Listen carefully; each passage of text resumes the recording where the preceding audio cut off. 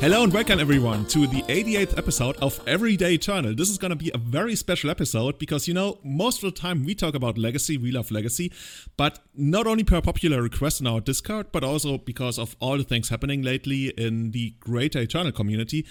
We are doing a very, very cool vintage-themed episode today. And whom better to invite than whom I want to call Mr. Vintage, Justin Gennari. I am actually level 1, who's probably the vintage streamer, content creator out there right now. Can we say that about you, Justin? Is that true? I think, unfortunately, that might be true. Thank you for having me. you can big it up. You can say, fortunately, yeah, it's cool. Yeah, I mean, it's not a bad time. Yeah. You're just constantly Awesome. streaming and playing vintage, so I think it's fair. Before we get into vintage, Callum, how have you been? How are things for you? How's the UK going? Yeah, good man. There's just so many things going wrong with the world. It's hard to keep up with. I've almost forgotten about Brexit, and now being glued to the presidential election and COVID and everything. And yeah, it's just hard to really know what's going on in the UK currently. But otherwise, things are going well. Been playing a lot of Legacy, much more than I do usually, which is really sweet. I discovered a new deck you might have heard of called Elves. It's kind of interesting. You play these 1/1s, and the deck is more of a sum of its parts. And I would classify it as a combo deck, not a mid-range deck for sure. So, been playing that a lot, loving it. So, yeah, that's what I've been up to. Yeah, dude, actually, I've been checking out a couple of streams lately, and on every other stream, I saw you casting Quirion Ranger, so you were playing a lot, actually. Are you playing in the Mana Traders event as well? Yeah, so I played the Mana Traders event, I played last night. Did it start yesterday? I can't remember. I played the first 10 matches and went 8-2, so pretty nice. Played versus a lot of Delver, and I beat all the Delvers, and then a bunch of graveyard decks, and I lost a couple of them, but that's what the... if you can call a metagame in the Mana Traders thing, feels like a lot of those two kind of archetypes. But I think I even played 5 leagues in the day before that. I'm just loving playing it so much. You played 5 leagues? No, yeah. That's actually quite a lot. Yeah, I just played 5 leagues just on Sunday. I just loved playing it because it's new for me. I've played against the deck so much in the past, hundreds of times, so I know all the tricks and stuff. I know what's going on, but I'd actually only played it myself twice, just in 2 leagues randomly. So now I'm just diving in. I'm starting to get the play patterns and stuff. Allosaurus Rider makes it feel like it's easy mode. So Shepherd, sorry, yeah, that one. Oh, Rider we can get into as well.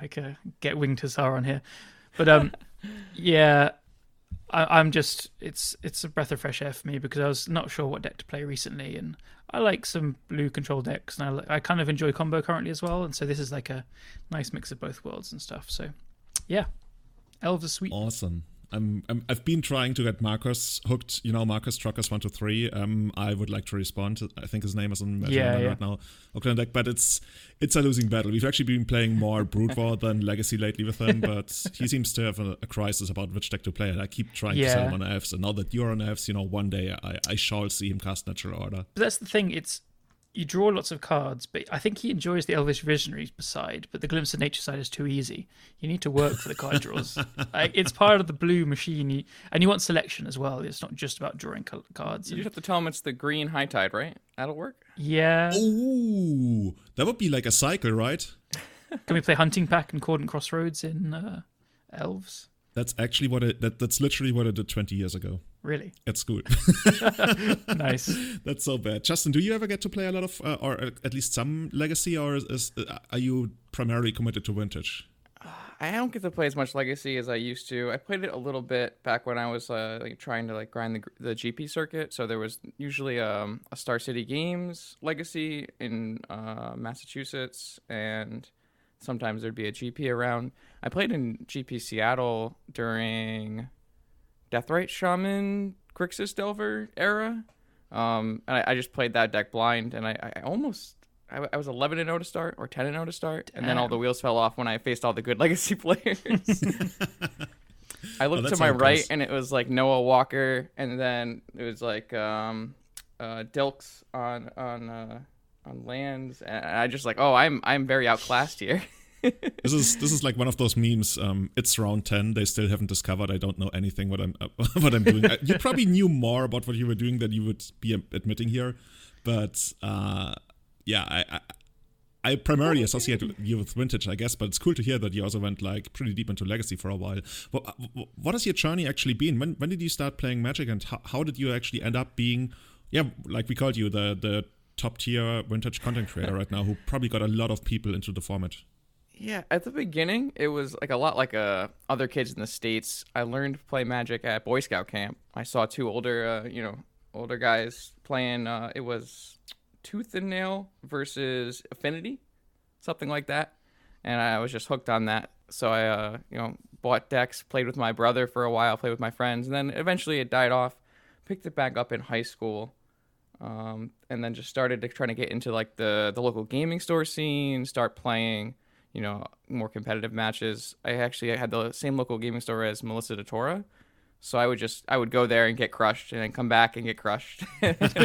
Probably lost like 90% of my matches, but that really like sparked some like competitive drive. So in college, in the gaming club at the University of Rhode Island, we played a lot in there, and then we started to go to tournaments. Eventually, I can't remember. It was coming back from Grand Prix Montreal, which was probably a limited tournament back then.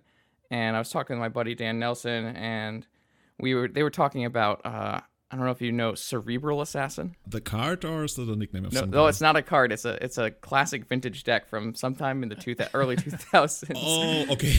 I didn't know this. And so this deck used Bazaar of Baghdad, and it would use like Animate Dead to bring back World War Dragon and stuff like that. And so we were just talking about, it wasn't World War, like it boarded into World War Dragon. Okay. So I'm trying to remember which the deck, they sold me on it because it had Squeeze and it was doing like Tinker things.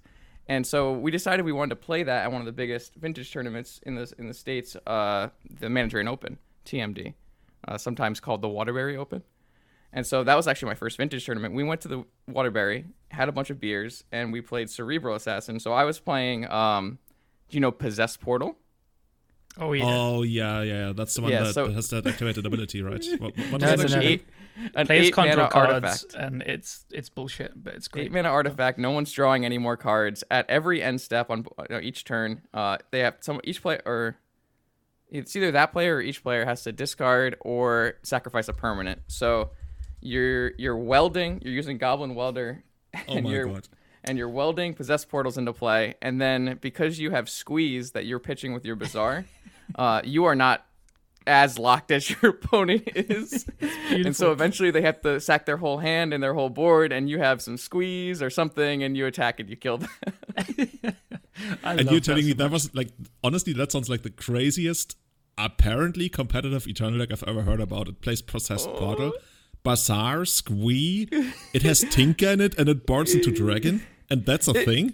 It was maybe a thing like 16 years ago. By the time I played it, this was only, I don't know, 4 or 5 years ago. Maybe not even. It wasn't a thing. We were just like, it's time to deck fade it. It's time.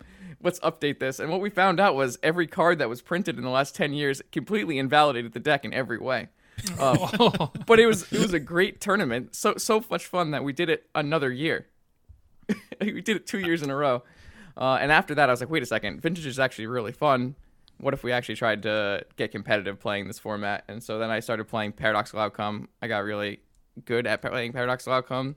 Ended up winning the TMD the next year. And that kind of springboarded me into playing Magic Online and streaming and that kind of thing. Oh, that's amazing. These days, Vintage is basically all you do, right? But didn't you qualify for the... I want to say the Pro Tour. I literally don't even know what's it called these days. Basically one of the premier level of play events through playing Vintage. You might actually be the very first one to do that. I think I'm the second. I believe I'm the second, at least through like modern day Vintage. So Mox 2019, or this one will be Mox 2019. Mox 2019 is about to happen, and I believe one of the players qualified through Vintage, because I didn't make that final level of the Premier last year. I failed all my qualifiers. But this year in Season 2, Vintage replaced Pauper at the Premier level at MTGO. And I was lucky enough to win a top 8 a showcase challenge, and then I won the showcase qualifier, which qualified me for not only the Mox but the Zendikar Rising Split Championship, which should be in December. I believe is the name of that tournament. From what That sounds like a people very tell me, prestigious tournament. that is supposed to be a Pro Tour equivalent. That's what I've been told, anyways. The most important thing is it going to give you like a T-shirt that you can wear to your local LGS or something? I'm just hoping they give me an arena account, to be perfectly honest, because I still don't have one of those. But all jokes aside, that is really cool that you like did it with what you love and with Vintage. Like, I don't know, if you told me even like just a few years ago you couldn't qualify for the Pro Tour playing Vintage, I wouldn't believe that. Like, it took me so long to wrap my head around that, and it was just like, well, whoa, did I really like? I went to all these GPs, I ground out all these local PTQs in New England, which are some of the hardest Magic tournaments I think anywhere. I played in GP Stockholm, I played in GPs in Italy. I tried really hard to qualify for the Pro Tour like the normal way. Yeah. And then after all the GPs go away, there's no more GPs. Suddenly, boom, Pro Tour qualification playing Vintage. It could kind of blew my mind. And you beat Reed in the finals, right? Reed. Yeah. Just to top it off, like. It was a 22 players tournament, and that was a stacked tournament. Yeah, everyone in there was extremely good. Yeah, I was looking for the list because even if I'm not qualified for these events, I love trying to follow them and watching along for every format. And I think Vintage was probably the most stacked out of the ones that I remember off the top of my head.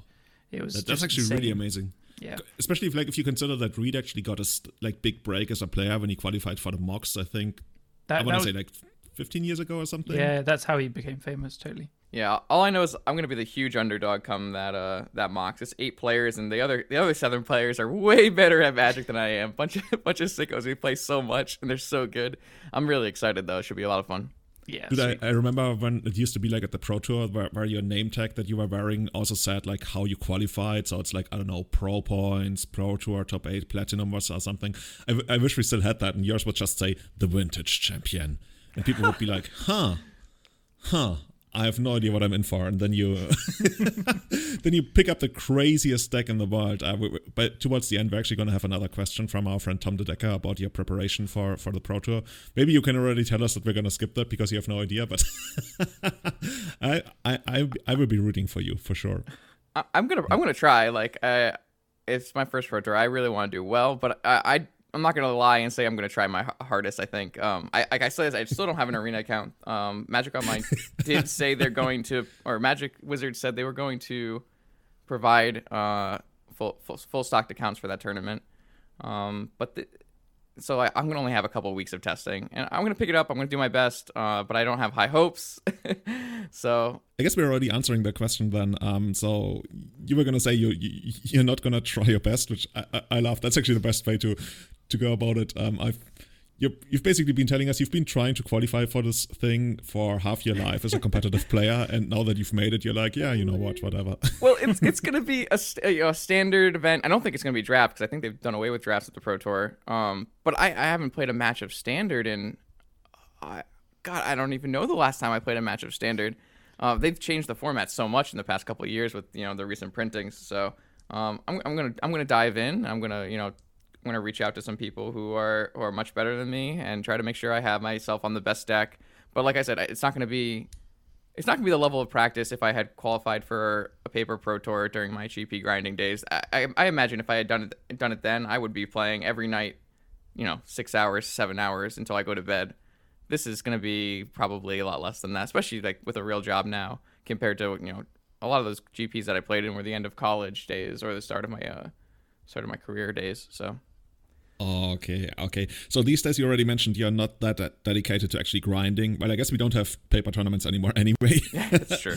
But you do a lot of streaming. Where can actually people find your stream, first of all? Yeah, so I'm on Twitch TV. I'm actually level 1. That's spelled with LVL1 at the end. Also on YouTube under the same name.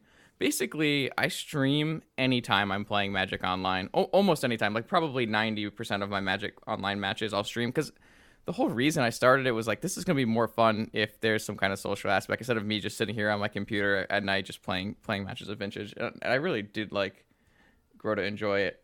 a lot. And that whole aspect of, oh, I'm playing Vintage, but I'm playing Vintage together with my friends, I thought that was a lot more appealing to me than, oh, I'm playing in this Magic Online daily by myself and having a beer and just and chilling. So it's kind of funny how Vintage, like grinding Vintage in a way is a little bit like drinking. All of a sudden it becomes socially acceptable if you do it like in a social setting, as opposed to sitting there like at 2 a.m. in the morning casting Tinker and hoping it resolves. Like if somebody's watching you, then it's totally okay. I mean, I've done that too, but I just think I think Magic is more fun when you're communicating with other people and discussing it, and I just like that a lot more than just sitting by myself and playing Magic Online. So.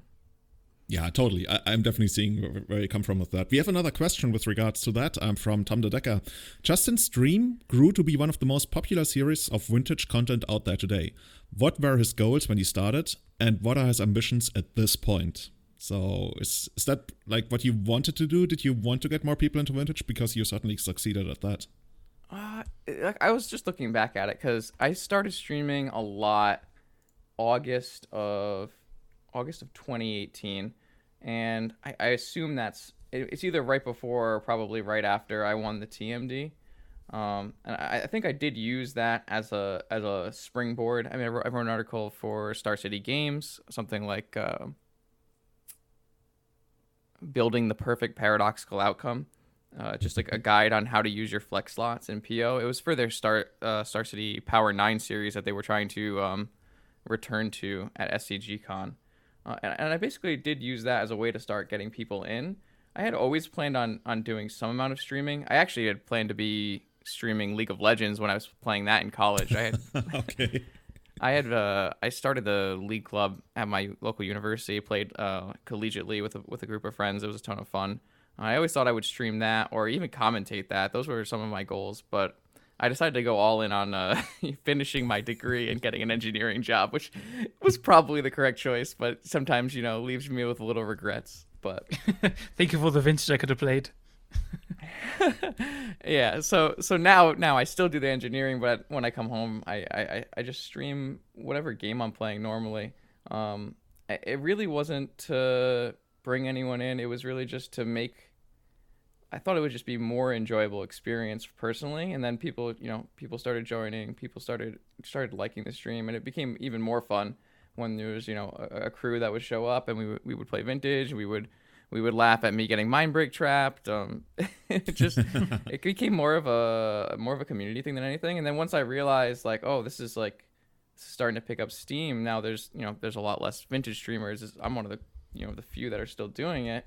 I'm like, well, now I want to make sure that I can keep doing this. I want to make sure more people are playing vintage. I need to make sure there are more than 100 people in queue, so the queue times aren't 20 minutes, or because there's been times like that. Yeah, I've seen it go to like 40 or 50 minutes at times when Shay was streaming, who's by the way coming back to streaming, so you'll get some competition for that.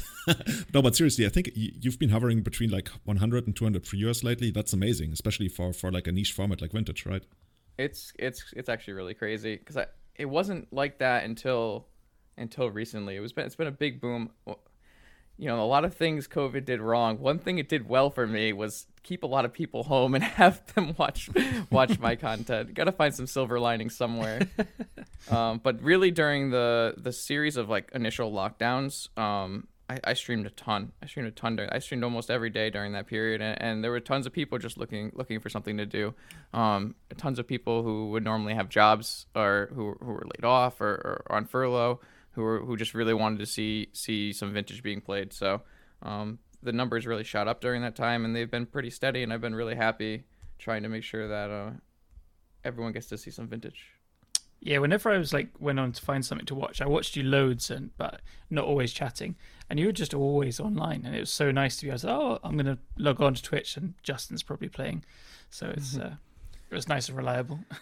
Yeah, one of the things about streaming is you're definitely incredibly rewarded for consistency. The thing that new streamers need to do is always be on at the same time every day or every week or whatever their time is. And so for me, it was really just, if I had the energy, I come home from work and I would just stream as much as I could. I would stream like a league or 2 leagues. In the beginning, it was more like 2 leagues. Now I'm lucky to get one done. But and then especially with the paper tournaments leaving because no one can attend them because they don't exist. I was free to do the Vintage Challenge every weekend, and the Vintage Challenge was incredibly helpful because I've noticed that Twitch viewers want to see Premier play above everything else. They will always tune in, no matter what the format is. If there are stakes and it's high-level Magic, that's what they want to see. And so during challenges, my numbers go crazy high, and then if I'm winning during the challenge, that's a snowball of momentum. Sometimes during like these top 8s of these challenges or something, like 200, 300 viewers, and sometimes that's without even someone rating. But a lot of the times, if a vintage stream, they don't make top 8, they'll send their viewers to someone who's still playing. And it really helped that for a while I was top 8ing a lot of vintage challenges. Dude, it helps when like you win, that. yeah. So the way it works is like you beat somebody and then you get to basically consume their stream and you absorb their viewers. So by the very end, isn't that like a game, this Japanese game, We Love Katamari or something, where you're this ball that rolls around, everything sticks to it, and by the very end you become bigger than the planet you were on, and then the planet sticks to you or something. I feel that's kind of, yeah. It was great for a while because while there aren't very many, consistent weekly big vintage streamers, during the Vintage Challenge there are a large number of streamers. One thing I really like to do with the help of Rafa, Log T1, if you've ever been in my chat, he likes to put together you ever use multi-Twitch? Yeah, sure. Yeah, so he'll grab a multi-Twitch of every single streamer who's streaming vintage. Sometimes that's 8 or 9 streamers. And they'll start getting whittled down, and it'll all come into someone out of the 9 streamers is going to top 8. So it gets to keep going. That wheel, just consuming everything. Which I thought was great. Yeah, one of the vintage challenges actually have the highest penetration of streamers. It's I don't know because I don't go look at the other challenges that much because I think it might be honestly. I don't know. Modern, there's maybe a little bit more. I do tune into people who play modern stuff. Legacy is very consistent with some amazing ones, but there's not that many. Like Anurag will always play, Chase, Strifo will always play, but then I'm going to feel bad because I'm missing some people out that play every single one, stream every single one. But after the consistent ones, it does drop off pretty fast, and you have people doing random ones. But if you have 8 people always streaming vintage ones, then that's really high. That content, shout out to Testacular, who's been streaming a lot of AFS challenges lately, and I think he top 8'd like almost every single one that he streamed lately. It's actually kind of funny. He's the same with elves. It's ridiculous. That's great. Yeah, you have something to look up to, Julian. yeah. You guys are coming for me, I know. I feel like I skipped Tom's second half of that point, which is where are we going? And that's a great question because I wish I knew. I like the fact that we're bringing in people right now. It really does feel like the online vintage community is growing. The word is getting out that it's cheap. If you're using rental services for Modern already, that covers your vintage deck. Modern decks can be way more expensive than vintage decks on Magic Online. And if you really think about it, a lot of the times people really want to cast Black Lotus. They really want to activate their Bazaars and their Mishra's Workshops. They aren't given the opportunity to. And I think Magic Online gives a really accessible opportunity in terms of at least Magic Online. I wouldn't say in terms of like all kinds of games, but in terms of Magic Online, gives you a great opportunity for almost anyone to try. A thing that I really noticed recently is there's a ton of teenage vintage players right now on Magic Online. And their mums. And and they're doing extremely well. And it's just because they've been given the chance. Like, none of these players are never going to get to probably hold a Black Lotus or get to play in an Eternal Weekend in paper, but Magic Online doesn't restrict them from doing that, which I think is kind of amazing. I love that they're embracing it as well, because there's always been this kind of pushback just to the word vintage because it comes with the association of like how much it costs. It's just you just can't get into vintage in paper if you're young or whatever. It's just completely out the roof. So you have to be old. It's a requirement. They don't sell you the Lotus unless you're old. You have to have a crazy job with crazy income, or you have to have had the cards already. Like, it's just really, I mean, you can grind, get big pieces here and there and stuff, but it's super tough, and the reward is very often, I think, not really worth it if you're building from the very bottom up with nothing. But as Justin said, being able to play online, it's not expensive, and these rental accounts let you play everything. So yeah, I love that the younger generation is just jumping straight into vintage, and as you said, they're really good. They're good at Legacy as well. We had One Mo Combo win one of the Legacy playoffs. He's one of the ones I think you mean when you say they're playing vintage as well, right? Yeah, I'm thinking like Wombo and Jacob and Rated Exactly. and all and that crew. Exactly. So yeah, more power to them. Love it. Awesome. So something that you are also very well known for is that you usually post a breakdown of what's going on in Vintage, right? I don't know if it has like an actual name, that the Vintage files or anything. You probably got to come up with something like that. Maybe you already have that. And Maybe I should get a catchphrase. Yeah, definitely. Before we mention how many matches you actually have in the database, I want our audience like take a short second to guess. And before we do that, for how long have you been recording your last dataset? I guess that might have been since the last ban, or rather, yeah, it actually might have been a ban, right? Pretty unique in terms of Vintage that a card gets banned. In this case, Lurus. Yeah, I can't take all the credit because I am picking up on something that was going on before me. So from what I know about it, Matt Murray, Chubby Rain, one of the bigger Vintage streamers, and Ryan Eberhardt, Diofan, were doing this data collection previous to me. But with Matt's somewhat waning interest in Vintage recently, I've picked it back up. So they were collecting data long before I even started, and the data sets we like to look at are pretty much start and bannings or large metagame shifts. So one of the data sets previously to when I started doing recording was the Karn Forge metagame where there was Narset was unrestricted, Karn was unrestricted, Mystic Forge was unrestricted.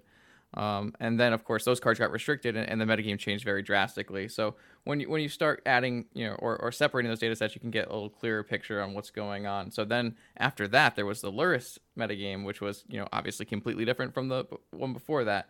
The data set we're looking at these days is the post-Lurus ban data set, which is, starting in July of this year. And since July, we've recorded around 18,000 matches of Vintage. Dude, that really blows my mind. 18,000 matches.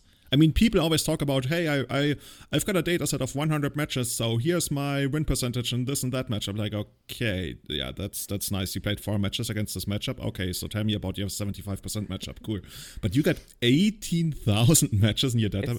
It's even better than 18,000 matches because this doesn't include any league matches. This is 18,000 premier level events. This is challenges, showcases, showcase qualifiers, NYSE, PAX, Eternal Weekend, those kind of events. And to clarify, this is not like something you get from, I guess, hacking Magic Online or something. You literally have a squad of people who are watching all the replays of the challenges, which are accessible after the challenge has completed, right? Yeah, that's correct. So when you're in a tournament on Magic Online, you're not allowed to watch the replays during the tournament. But as the tournament concludes, those replays become available to anyone who is in the tournament. Now, if you close your tournament, you will lose access to those replays. But what we do is for people who are in the challenge or the event, we have a group of people who are willing to stay after the tournament concludes and watch replays and categorize decks and data.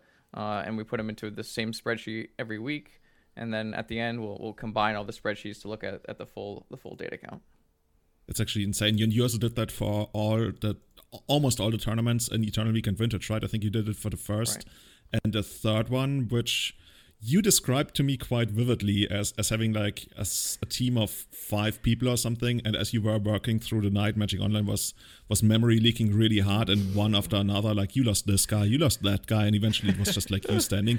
It literally sounded like the Vietnam War that you were fighting there. It was crazy. Well, the first thing that came to my head is just like Star Wars, like going into the Death Star, and you're like being protected by your people around you, and you're getting there. I'm almost there. I'm almost at the end, and yeah. Oh, you're doing the trench run. Exactly.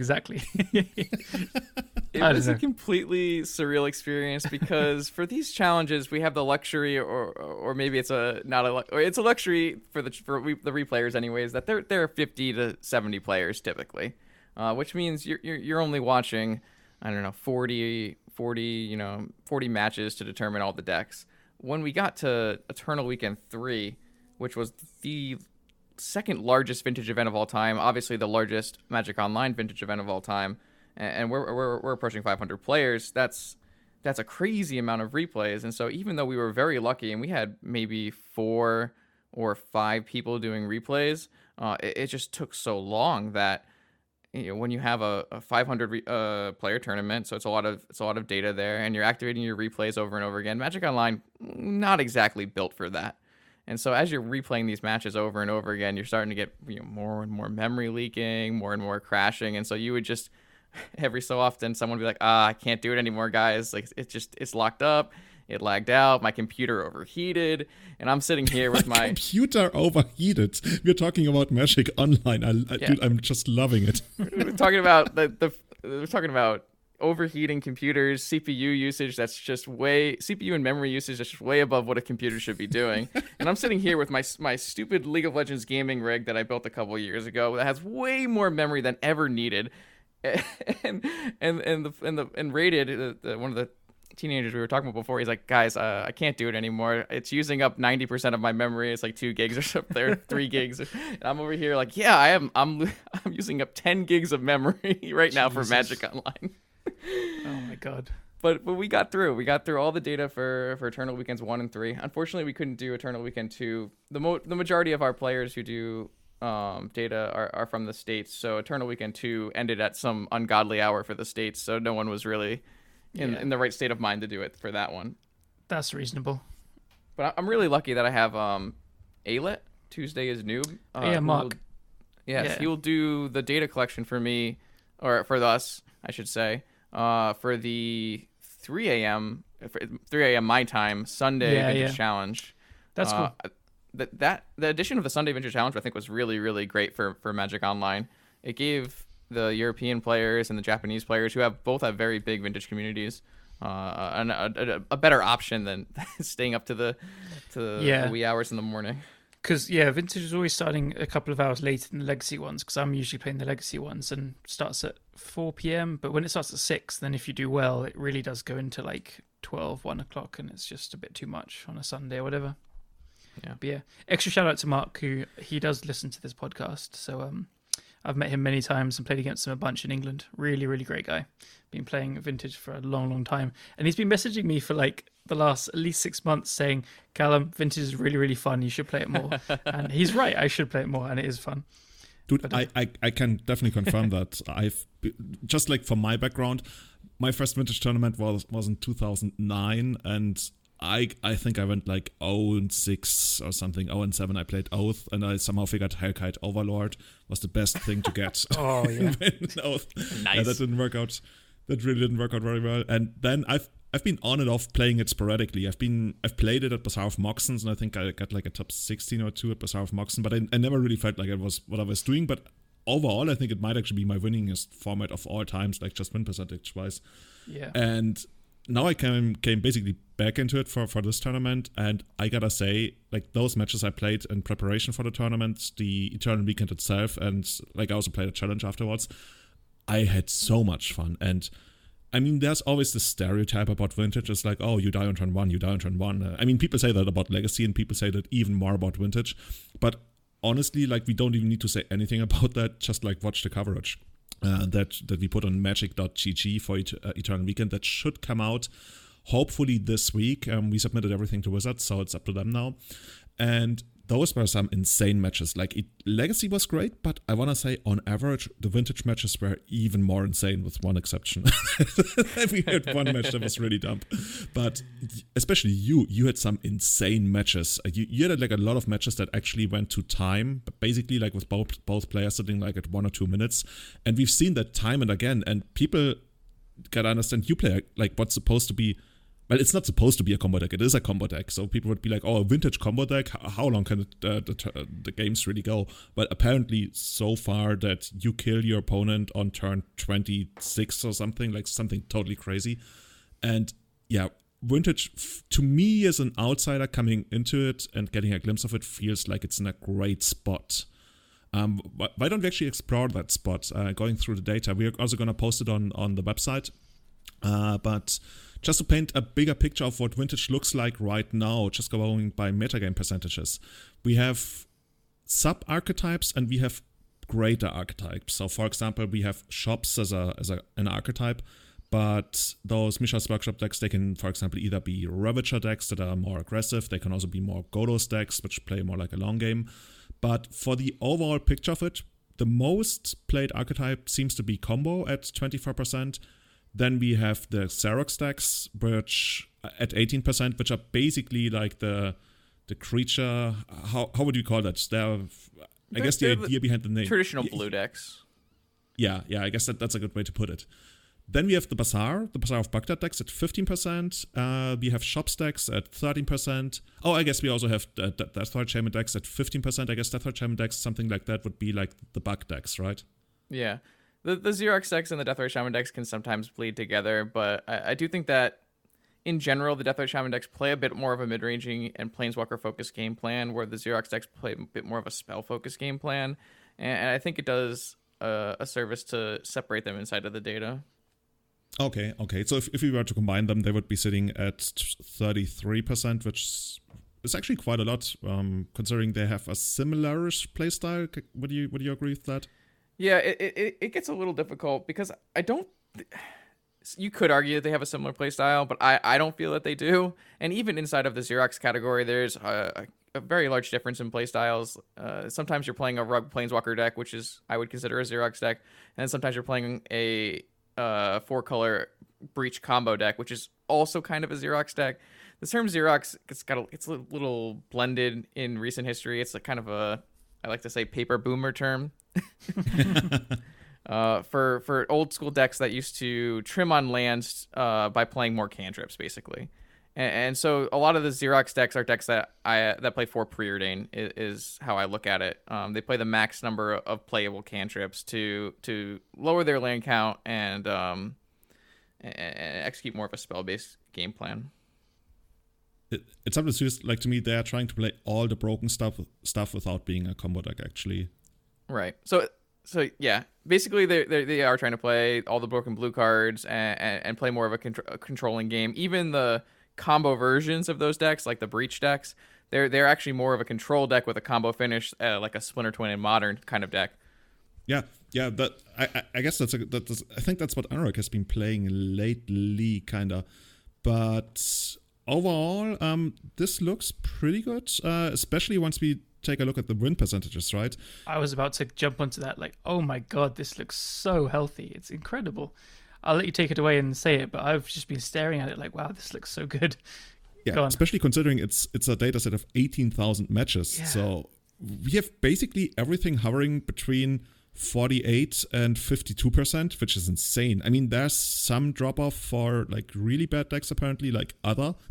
Other is only winning 38% of their matches. That's probably like, I guess, budget decks are... It's just any deck that doesn't fall into a traditional category. You don't want your brews to paint a different picture for your tiered archetypes. Yeah, but for the top tiered archetypes, which are basically Shops, Bazaar, Xerox, Combo, Deathwatch Shaman, and well, it's kind of sad that we can't count Oath as a top tier or like a most played archetype anymore. It's barely sitting at 4%, but it also got basically 50% of a win percentage. So I'm really impressed, and I guess that's part of why I feel so good about the vintage gameplay right now. When I jumped back into it, it felt like it always made for really great matches, except for, I guess we gotta talk about the Bazaar decks a little bit, because they split off into a couple of different decks by now. Back when I started, there was Dredge, and that was almost it. There was another deck that tried, but squeeze. I guess we had Uber Mask decks and stuff like that in the past, but that's all gone, right? By now, Bazaar basically means Dredge. And then we got the Hogak Wine decks and the Hollow Wine decks, and then there's the deck that we actually talked about, which we don't even know what's it called, because it plays Hollow One, but it doesn't play Wench Wine, but it plays Hogak, so... This is like my new favorite deck. I love it. It's so... If you just look at the deck in paper or whatever, it's absolutely hideous. It's ugly. It's completely not what Garfield intended. And it all comes together, and it's just like a Delver deck, like in Legacy. You play some threats early, and then you counter stuff, and you play some removal, except everything's free. So your threats are Basking Rootwaller and Hollow One, and then you're getting value with Squeeze and stuff you're discarding, and Kruvakian Horror, is that what it's called? I think so. Kruvakian Horror, yeah. Yeah, and then your removal is Force of Vigor and Sickening Shoal, and you have Force of Will and Force of Negation to just pitch counter everything else. It just looked like, one of the top 8 lists had the Dragon in, just because it's all 5 colors. I mean, it's just beautiful. I love it. Yeah. I think it's a fun exercise in deck history. And now I'm not the biggest vintage deck historian. I haven't been playing for a long time compared to a lot of the other players in the format. But I saw this whole one happen out, so I can explain this one because there were 2 bizarre archetypes. There was Dredge and there was Survival of the Fittest. And I actually forgot about that. Yeah, but what basically happened was between Hollow 1 and then the printing of Force of Vigor. Force of Vigor allowed these bizarre decks to really accelerate and hone in on their Hollow 1 game plans. And Survival just kind of became a little outdated. And the Survival deck became the Hollow Vine deck at first. There was a player called Han Chobi, along with Andy Marketon and a couple other Magic Online players who were brewing these Hollow 1 based bizarre decks. And these decks in the beginning started to use Squee, which we talked about from Cerebral Assassin days, to basically offset the downside of Bazaar, where you are discarding more cards than you're drawing. If you're discarding Squeeze and getting them back, you're starting to turn your Bazaar into a Faithless Looting and then into card advantage. And so these Hollow Vine decks came apart, and then those decks kind of dominated the format slightly for a little while until people were like, whoa, we have to really respect this. And they started playing these Tabernacles and Surgicals and all these cards in the sideboard directly for that deck instead of for Dredge. And then it splintered off a little bit into these more creature-based decks, these Hogak Vine decks, which play... they're pretty similar to Hogak in Legacy from what I know, where you have the mana to actually play. You could hardcast a Bloodghast, you could play your Stitcher Supplier and use it to play your Hogak, and those decks weren't as Bazaar reliant. They could actually function as like a black-green aggro deck almost.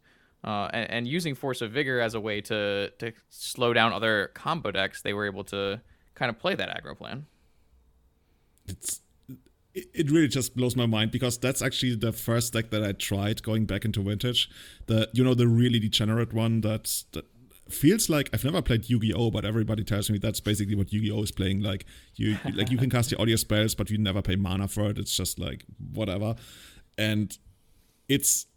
I don't know, man. The madness behind the deck building of that deck. Callum mentioned this is the one that I mentioned just a second ago. Ur-Dragon, yeah. Yeah. I've had discussions about like whether people should play the Ur-Dragon or what's the other called? Scarecrow. That's the Abomination thing. Something. Yeah, which has... Yeah. Oh yeah, I guess you can morph it off Gaia's Cradle or whatever. And I've done that. and apparently that's like a Vintage thing. It's. I think Winged Hussar cast the Scarecrow King, whatever it's called, for 9 mana for Bazaar. The Reaper King, that's it. Yeah. So, it's really interesting that... I mean, Winged Hussar is a very good pilot for that kind of archetype. But that deck is, I think we're calling it Horror 1.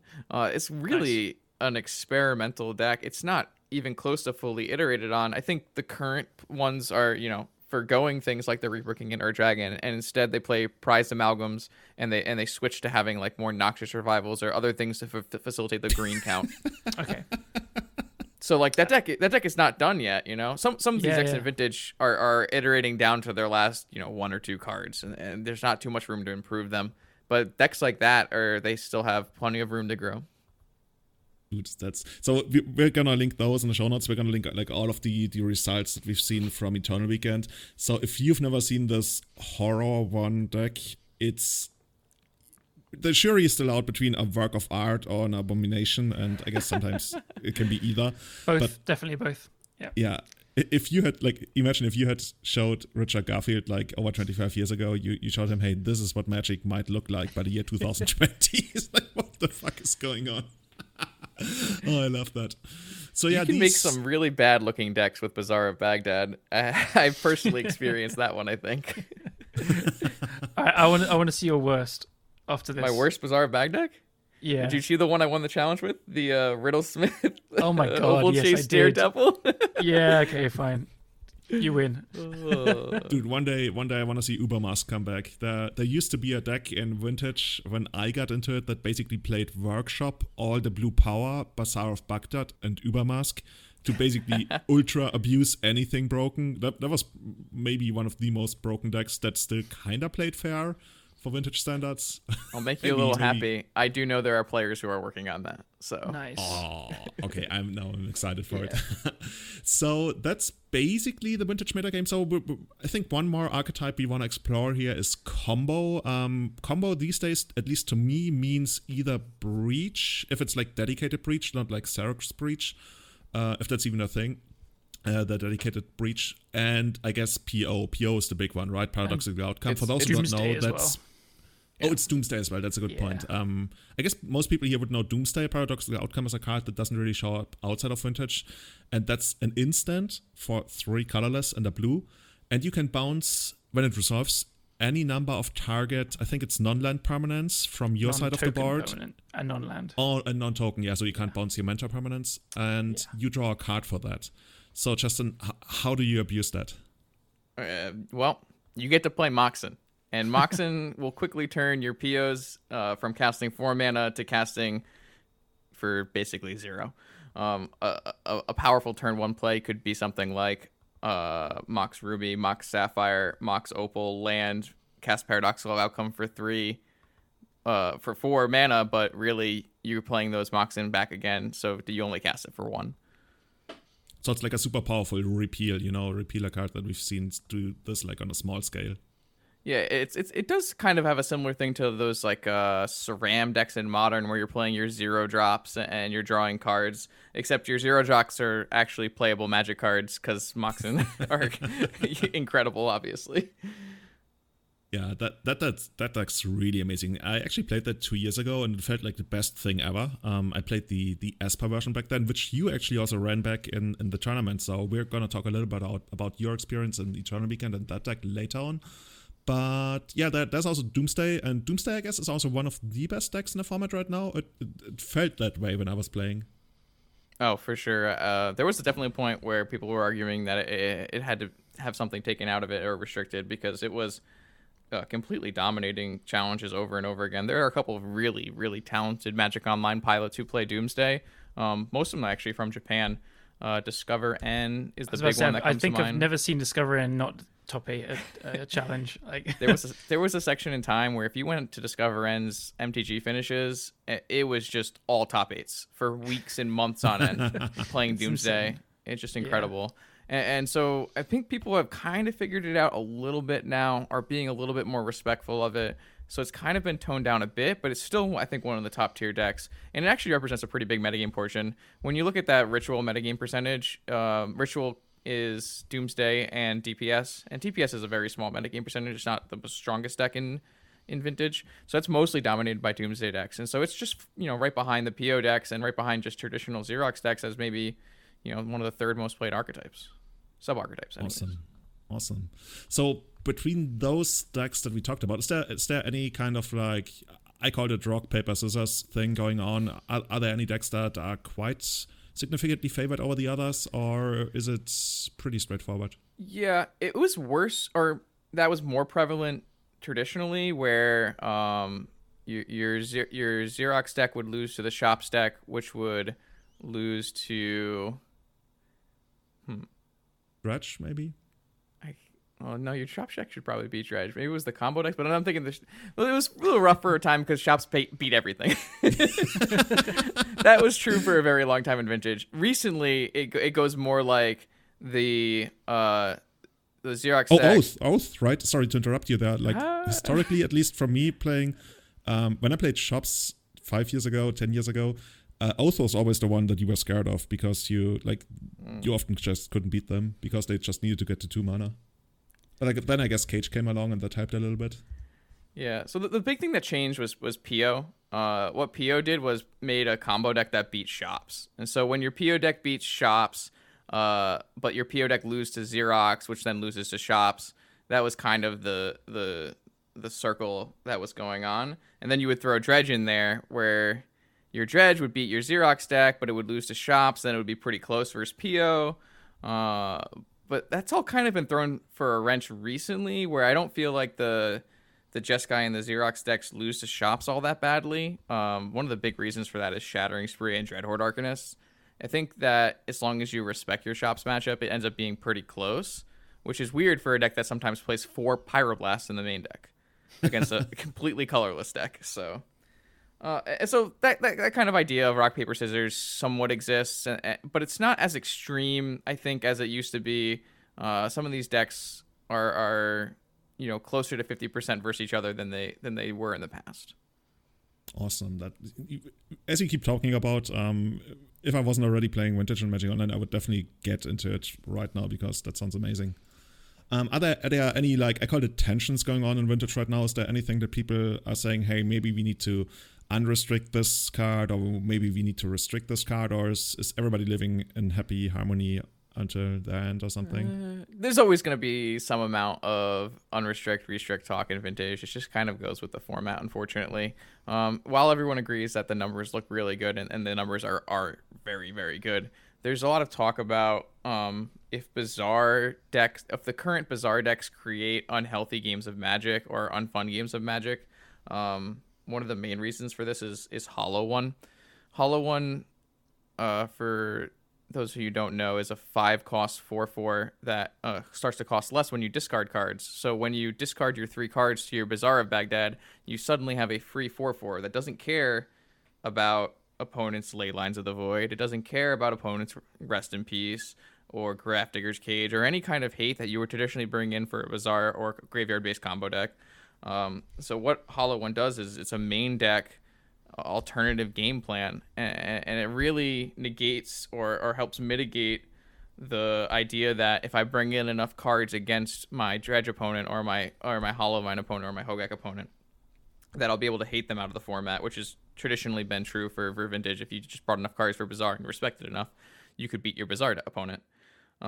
That's just not super true anymore. There will be games where you have multiple pieces of graveyard hate. Sometimes I've lost a game where I had like 4 pieces of graveyard hate, and they just went turn 1, double Hollow One, kill you in a couple turns. And so it's gotten to the point where it feels like the best hate against all the graveyard decks is actually Tabernacle, right? Because of the existence of Hollow One. Like, maybe Leyline's better against Dredge than Tabernacle, but I don't know. I just see that as almost like the premier Bazaar hate. So that's like kind of an interesting conversation because it's true to a point where about, a couple of metagame cycles ago, when Hollowvine, like I can talk about it a little bit earlier, where Hollowvine was starting to really become the deck to beat. Everyone discovered that Tabernacle was the best way to beat that deck because they didn't play mana sources, so they couldn't pay for all their free creatures, and so everyone started playing Tabernacles. And then for a while, there were decks. Every deck had 2 Tabernacles in their board. Every single deck, no matter what archetype. Sometimes even the Hollowvine decks had 2 Tabernacles in their board for Lemure. Yeah. And so things got really wild, and everyone started to play more Surgical Distractions and Tabernacles, and they really honed down on what cards were really good against Grits Dredge and Hollowvine, and it actually really pushed Dredge out of the meta until these decks adapted and learned that, I need to play all these Wastelands in the main. I can play some Gaia's Cradles in the main, which will offset the Tabernacle. And the decks did adapt, and we've actually, I think, come full circle to where Tabernacles are really beatable from those decks. They're really prepared to deal with the Tabernacle, and the pilots are a lot better at holding back when they need to and not putting their Hollow Ones into play when they're at they're liable to. Yeah, that makes sense. It feels funny in a way. Like, to me, it almost feels like Tarmogoyf is the best graveyard hate in Vintage right now because it blocks the Hollow One and a lot of the other stuff they could throw away. Like Vengewines and Basking Root Wallers and everything. I've had that card present a problem to me when I played that deck. Actually, it's like the best shops often. hate as well. It's so weird how insane Tarmogoyf is in Vintage. Like, it doesn't make sense on a very basic level with no other knowledge of what goes on in the format. But I was trying the bug deck before the Eternal Weekend as well, and I was like, God, I keep DTing for Tarmogoyf.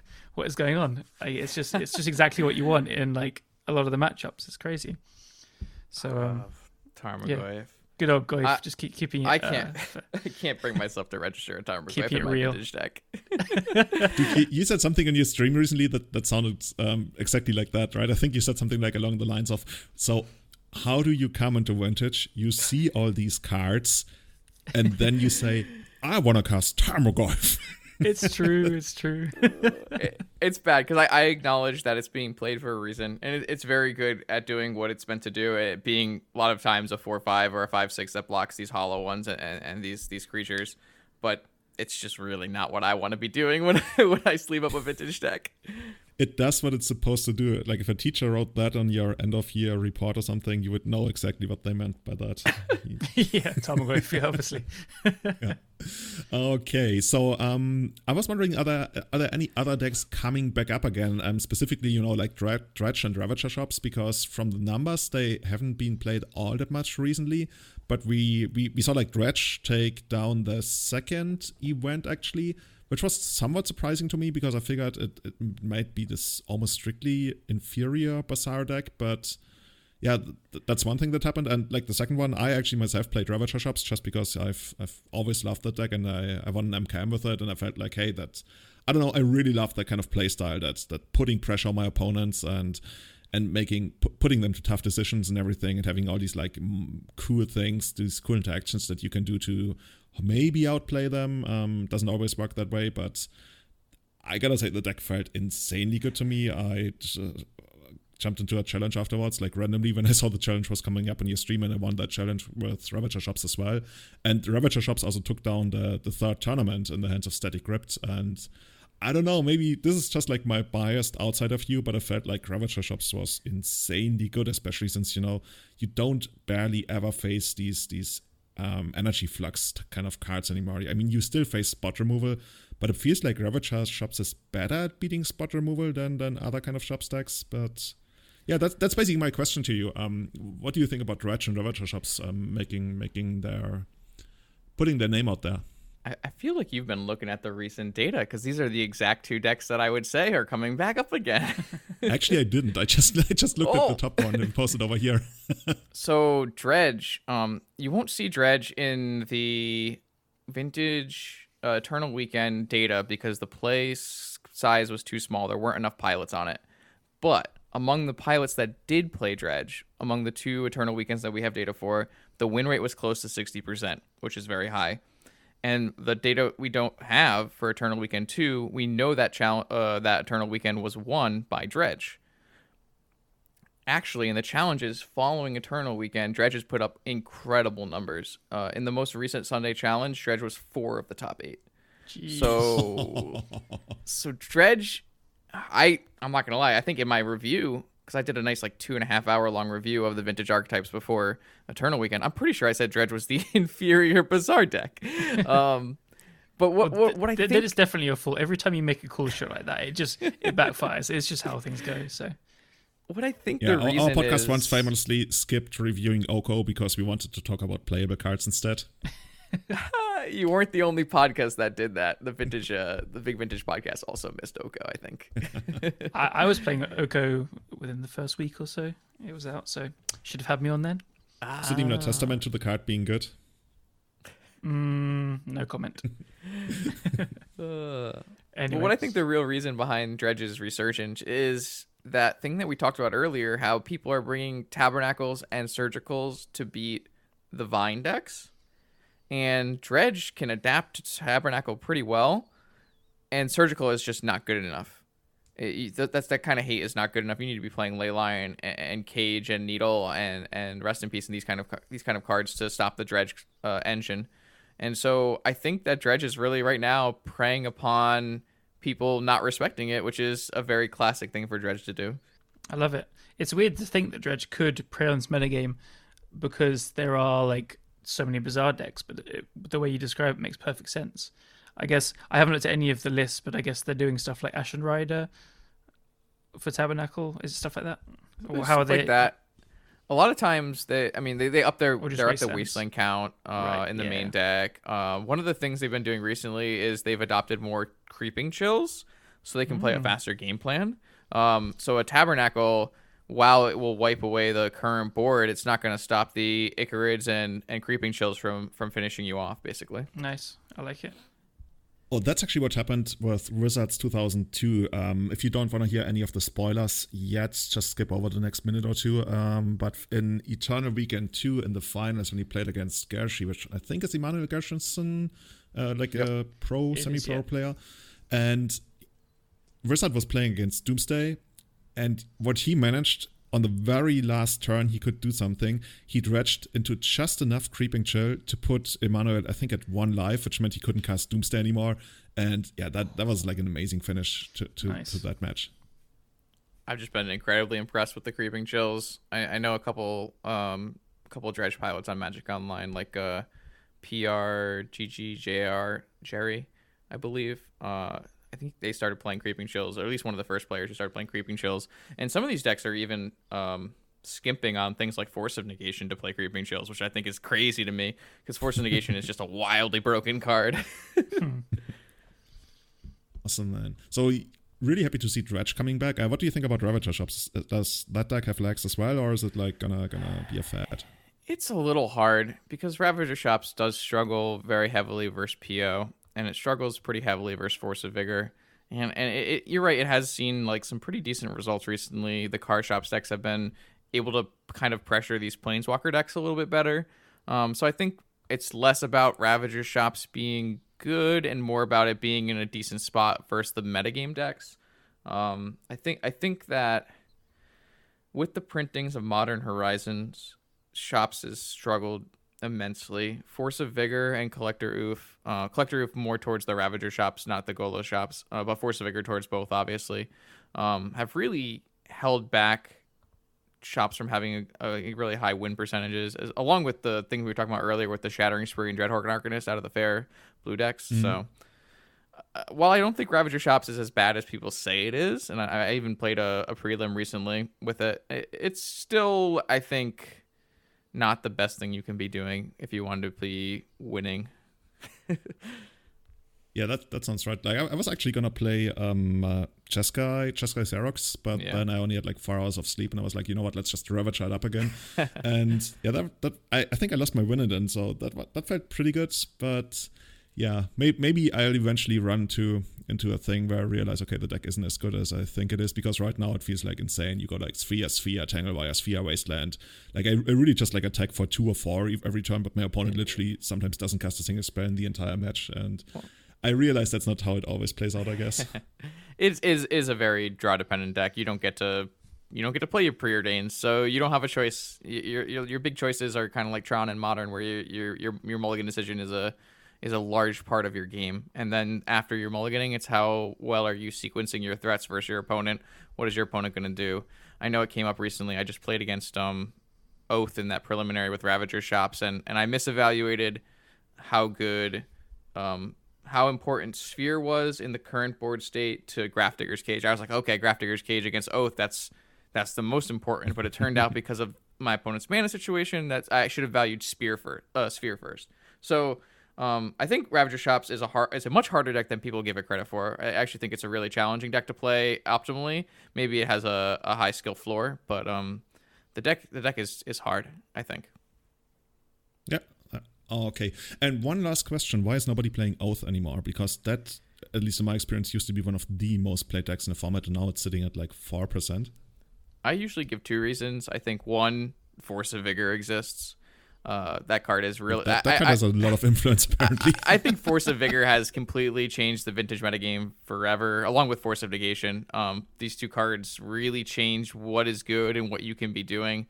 And I think that's one of the big reasons. I think another reason is I just don't think that Oath is as powerful as the other things you're doing.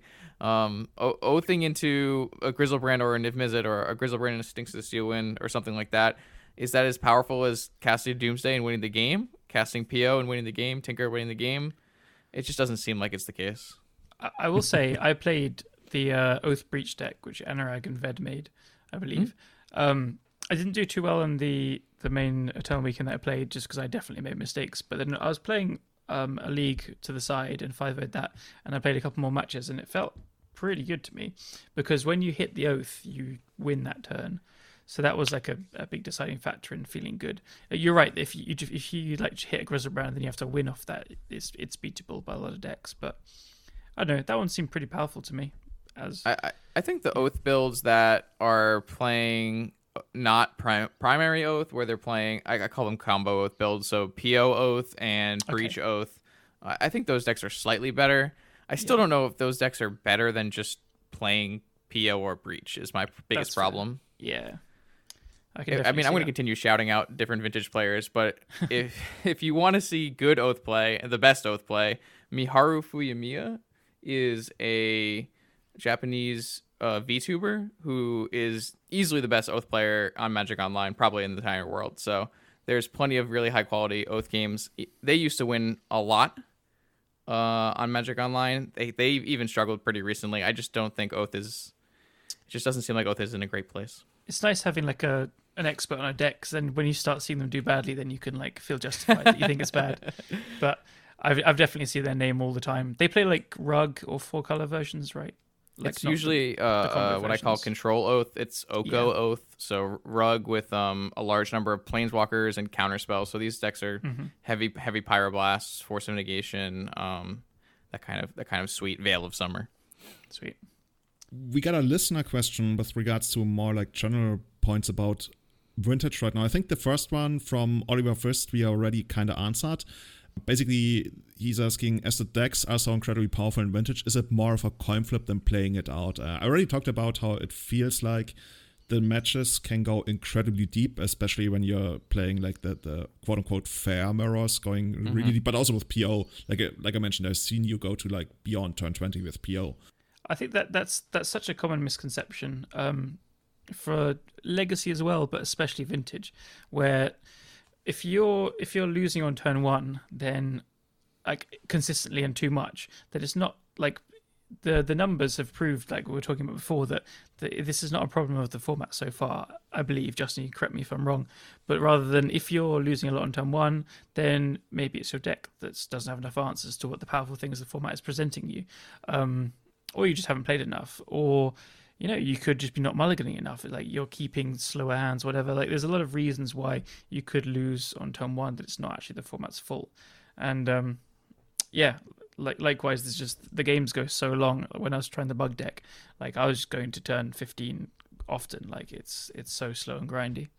Yeah, I think an important aspect there is not only how often you lose on turn 1 and how long the games go, which I just talked about earlier, but I think also about how much agency you actually have. Because if a game goes like to turn 10, but it felt like you didn't really have any agency because there was a ley line and you couldn't beat the ley line, and then you attack with your Hollow Vine, like, I don't know, a couple of times. It's true. That doesn't feel like, that feels more like a coin flip, right? Yeah, agency is a better way of putting it, definitely, yeah. And at least to me, it felt like decks, except like the Bazaar decks, don't always have the greatest agency, especially if they're facing hate and they can't beat it right now.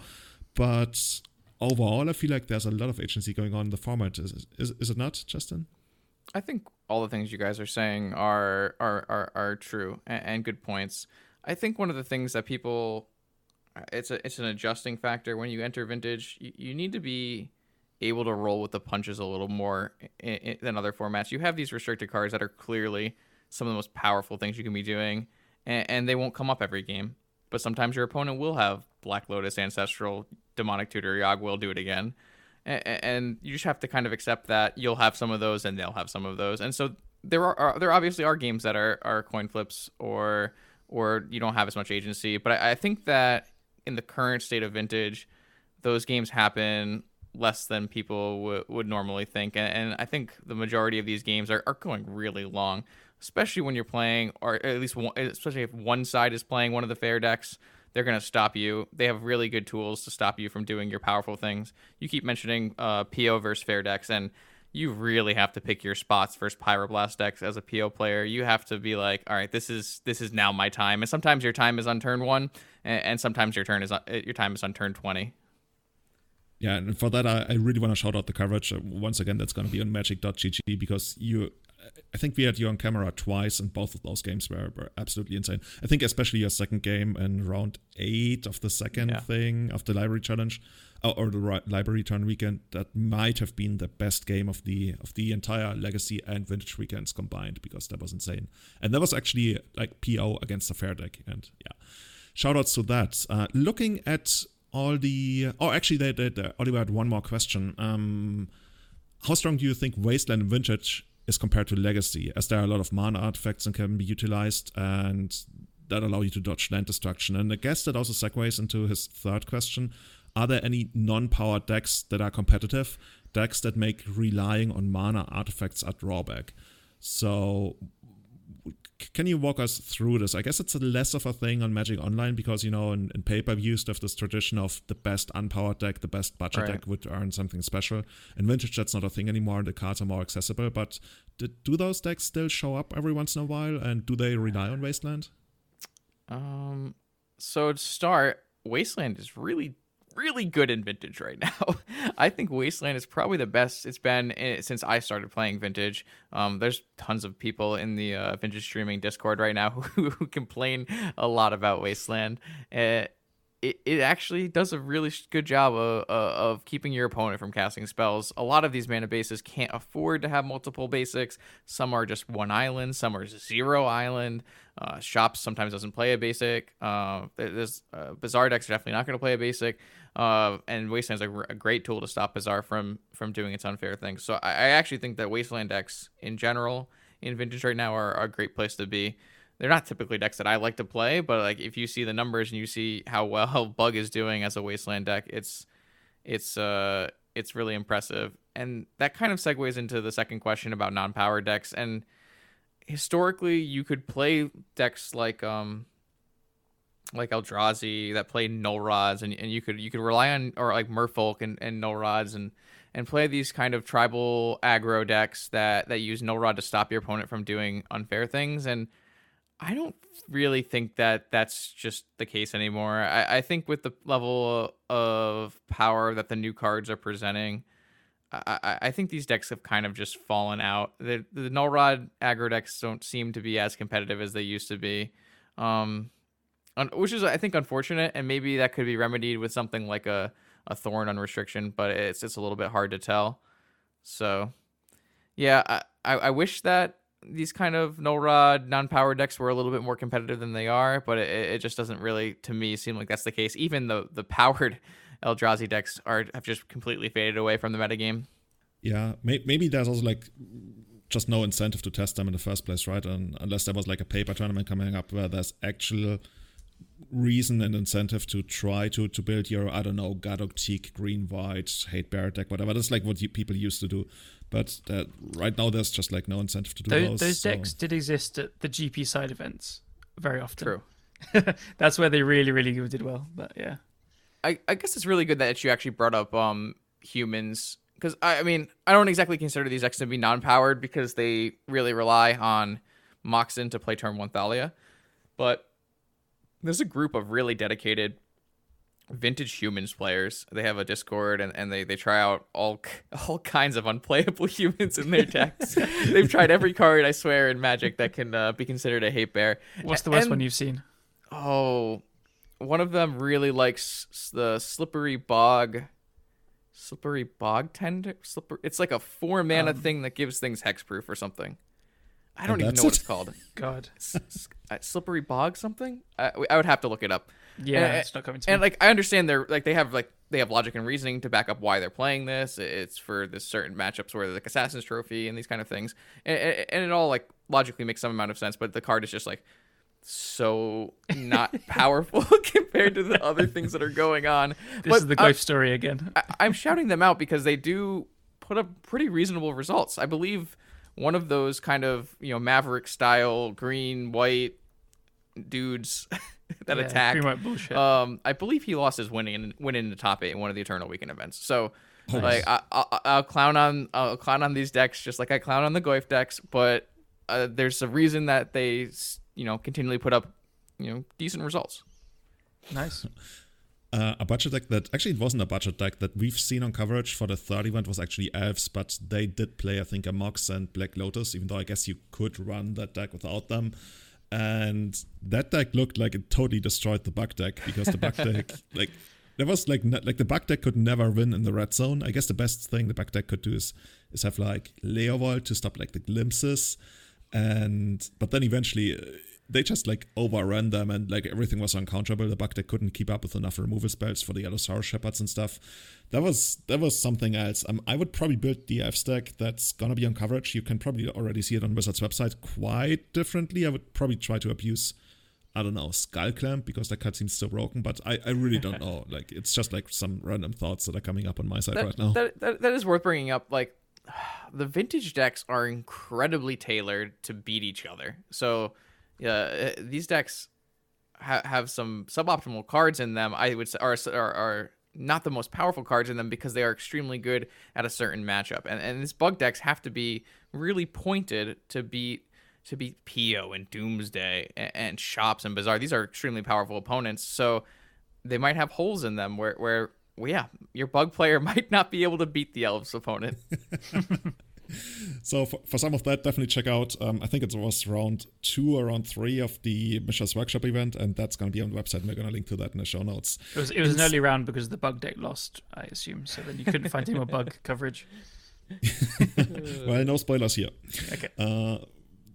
So speaking of the events, I think we're there's no reason to really go into detail on all the what's 3 times 8? It's very early in the morning. 24 on all the 24, or rather 23, because Echo Baronin got disqualified.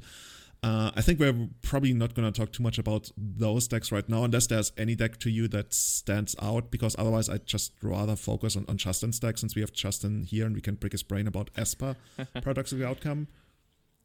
Sure. Does it work for you guys? Awesome. Yep, works for me.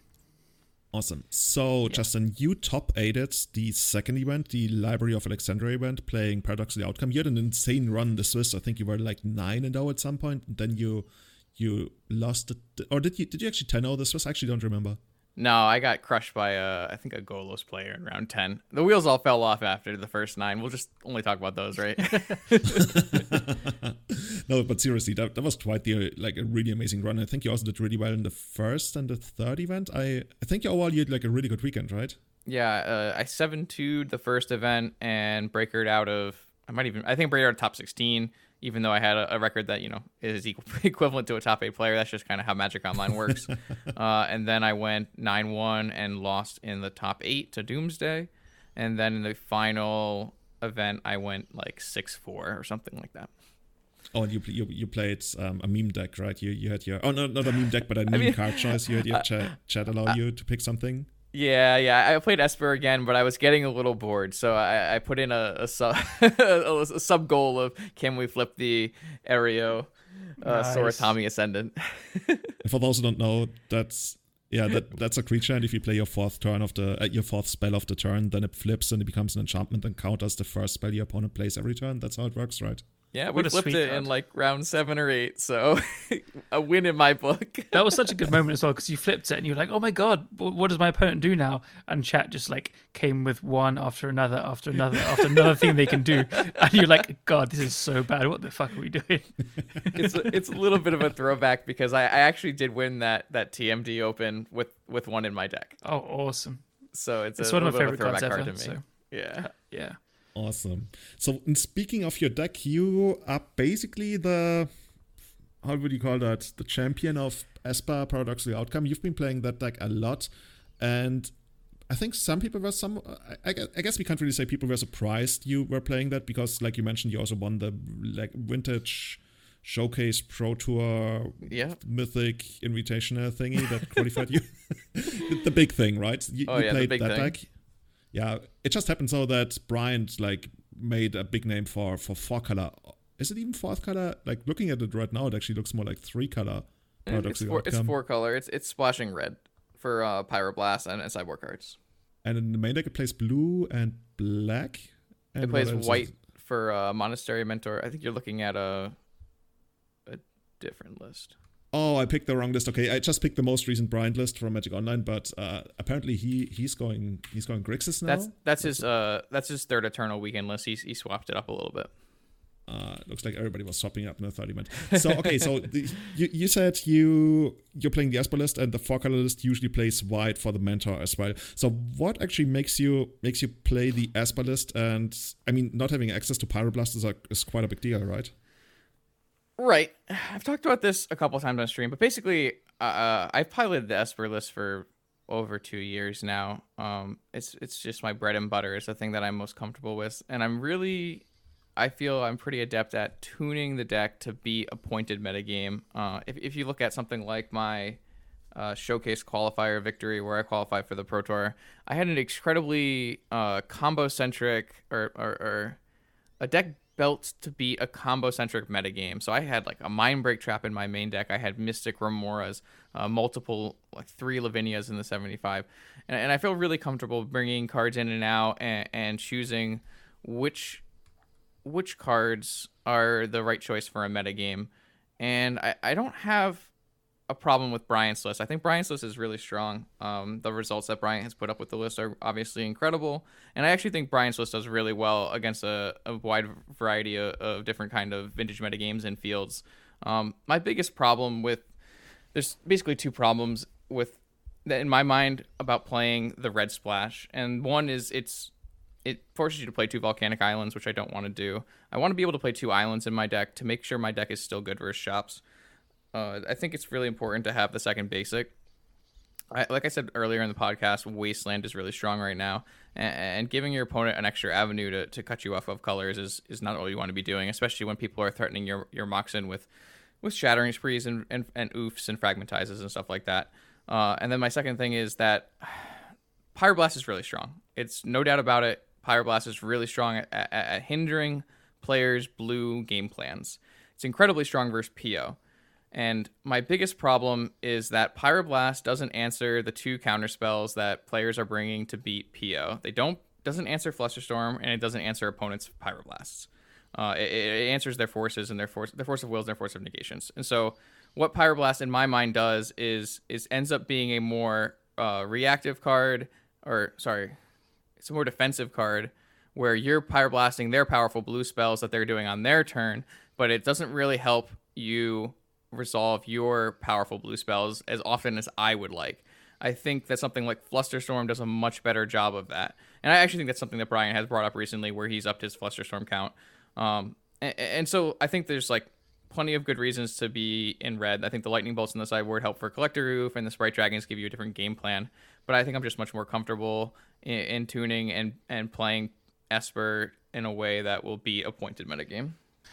Yeah, carry on. That makes perfect sense. Like, there's some other cards which are similar. Like sometimes Veil of Summer is kind of like a card that looks so perfectly suited to a combo deck, but then actually the way the game plays out, the way it's reactive or proactive, it just doesn't quite fit the expectations and stuff. So yeah, and as you said, the 2 islands makes perfect sense. It's how, I don't know. Again, watching your streams, I just saw you fetch them against any Wasteland decks, and like by getting that unwastelandable land to buy the extra turn to be able to cast your larger spells is just exactly what you want. You know what my favorite part about the Esper list is? What I want to be doing with the Esper list all the time, it's casting Night's Whisper. When I played the deck 2 years ago, Night's Whisper felt so good. Right, and that's a Night's Whisper actually feels, it's a little weird, but it kind of fills a similar role to Pyroblast, and that it's going to be good versus the other blue decks, or at least the fair blue decks. And the reason you're playing Night's Whisper instead of something like Preordain is that you play all these off-color Moxen, you're playing your full five Moxen. A lot of the times you'll have a green Moxen or a red Moxen on turn 1, and you can use that in conjunction with your Underground Sea to draw 2 cards. And drawing 2 cards in this deck is way more powerful than scrying and drawing 1, because PO really cares about card quantity.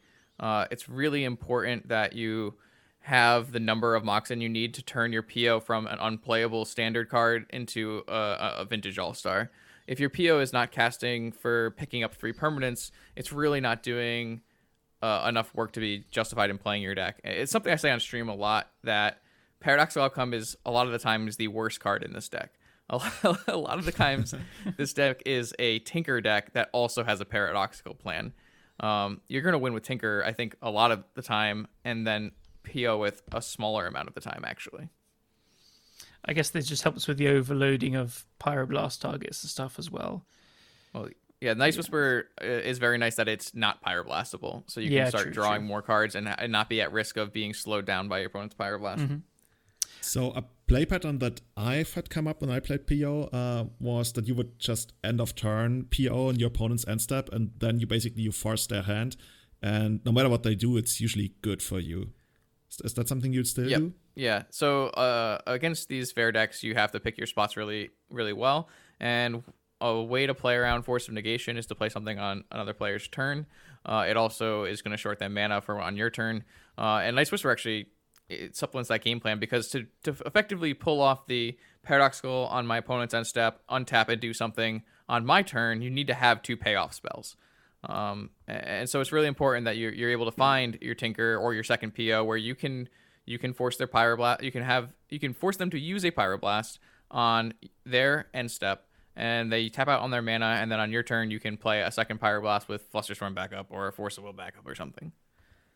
Awesome. Yeah, dude, that's if I really wanna like invite anyone who's never played PO before, don't be scared by looking at the deck list. I mean, the deck has a ton of technical play to it, but it feels so incredibly good to play this deck. If It is super broken as well, especially you have some draws which are just completely ridiculous, and then when you start going off, you can just kind of, once you have the win already, you can just play loads of spells at random. It's really fun to play. Yeah. It feels like if you want to feel that you're playing Vintage, you play PO. It's either that or Ravager Shops for me. Like I can't ever imagine playing anything. I said I was gonna play Cheskai, but I mean I ended up playing Ravager Shops because I just love that deck too. But PO, it feels so healthily broken, if that makes a sense. Yeah, people definitely have described it to me as the most vintage of decks. Mm-hmm. Yeah, it feels very totally. vintage. You're not planning on playing Tarmogoyf in this deck anytime soon? No. I say that as I have played Tarmogoyfs in the sideboard of a PO version in the past. I think I've played almost every kind of color combination and set of cards you can play in PO. One of my favorites, Managorger Hydra. Oh yeah. 2 and a green for a 1/1 trampler. Whenever any player casts a spell, put a 1/1 counter on it. Particularly important for one of the last Eternal Weekends. The one that I don't know if that's actually the one that Brian won. That might not be the one. Brian's been in so many. Brian Covell has been in so many top 8s. I can't remember now. Oh, I know the one you mean. I also can't remember if it's the last one or the one before. But he was playing PO with them. Yeah. Yeah. So I made back in the Narset metagame, a very dark and scary time for PO players, because you can't draw any cards when there's a Narset in play, and if there are 4 Narsets in your opponent's deck, you're never casting a PO for value. I actually made a rug version of PO that played main deck Grape Shot, Lightning Bolts, Managorger Hydras, and then it would board into the full 4 Managorger Hydras post board against the fair decks, because they just weren't really equipped to deal with it at the time. and that deck actually put 2 players into Eternal Weekend top 8, and I was really happy with that. It's nice. It was such a cool variant, because I think that PO obviously is a strong enough card that you can build around it, and if the metagame really changes, you can change to change with it, you know? Yeah. Speaking of card choices, I've got your list in front of me. Did you make any that were especially for Eternal Weekend? Like, I can see one big card in the sideboard that sticks out to me. Was there anything else, though? And talk about that one as well. Okay, yeah. I was expecting kind of a similar metagame to what's going on now with Bug and these kind of decks, but also combo. And the big change is a lot of these PO decks will have a main deck Bolus the Citadel to tinker into, and then in sideboard you have the option of changing your tinker target or adding a tinker target and playing Blightsteel Colossus. And the reason you do that is because Blightsteel Colossus is very good against decks that are attacking you, or decks that are prohibiting you from casting many spells in a turn. So Workshop, Dredge, these kind of decks, you would always bring in your Blightsteel Colossus. And something I noticed was the current builds of Bug, Hollowvine, Hogak Vine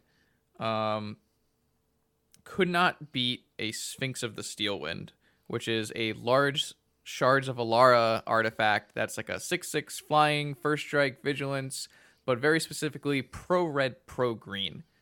Yeah. Pro-green especially is what's sticking out. Pro-green is the big one, but pro-red also important because pro-green is pro-Force of Vigor, pro-Oko, pro-Assassin's Trophy. Pro-red is pro-Dak Faden, pro-Shattering Spree, pro-Pyroblast. So what you end up with is when you play a Sphinx of the Steelwind versus Hogak Vine, they have no non-green answers to it. It's so perfect. They have to go through it. This is basically Progenitus if it had Vigilance and Lifelink. Yeah. It's so perfect, because I was again watching your stream and like I saw it there and I was like, oh, that's funny, that's a cool thing. I guess he's just trying it out instead of Blightsteel. And then you were explaining it to someone, I was like, God, it just absolutely destroys the whole format currently. Amazing. It's so clever. it was really a problem because traditionally you want to bring in Blightsteel versus Hogak Vine and Hollow Vine, but a lot of times they can just go around it. They'll be wide enough, but they're not going around a 6/6 Vigilancing Lifelinker with first Absolutely strike. not. No. And if you end up watching the Eternal Weekend coverage, which I highly recommend, you'll see that another multicolor card in my sideboard did a lot of work, and that would be Camball, Console of Allocation. That card put like the card was like a 2 back when I played it, and I was like so happy to see it still being a thing in Vintage, because it never really made a splash in Legacy, even though I guess it could. But the problem is like the color combination isn't really great for Legacy, and 3 mana is also an issue. But in Vintage, and I guess we should mention what it does, it basically drains your opponent for 2 life every time they play. Is it a non-creature spell? Should be a non-creature spell. Yeah, I believe so. Yeah, and you would think like, okay, that's okay, whatever. I guess they're gonna lose a little bit of life, but over the course of several turns, and we mentioned how Vintage, especially in PO against fair decks, takes a lot of time. That card single-handedly basically won you the game, and it's so funny. It's such a powerful card, but it can't be pyroblasted. So That's just like another thing that those decks have to take care of, and they're already like in this weird spot right there. Technically, creature removal shouldn't be that great against you. I guess they want to take out Lavinia, but even Mentor, like taking out Mentor doesn't always work very well and might be like a minus EV losing battle. And now there's also Kambal, which they can't Flusterstorm, they can't Pyroblast. It's so awkward for them, and I'm loving everything about that card. Are we considering like playing even more, or is it like a thing that might even go away again, or is this kind of mainstay in the deck? No, you're exactly right, and that's the exact reason we're playing it. It's the old switcheroo. I'm playing a combo deck that's not based on creatures. The only creatures they might care about are Lavinia, which is dealt with by Pyroblast, but Camball, very specifically, is not a blue creature. And so when these decks like Jeskai take out all of their Lightning Bolts and their Swords of Plowshares, the Camball might be unanswerable. And so you're either forcing them to keep in cards that are suboptimal against your deck, or just die to the Camball. Camball has been around as an Esper PO sideboard tech for at least the 2 years, past 2 years. The reason it went away for a little while was uptick in Karakas. During the Lurrus metagame, there were Karakas in everyone's main deck. So he went away for a while, but he's back. And these Pyroblast players kind of have to respect that maybe the Esper PO player is going to bring in a Camball.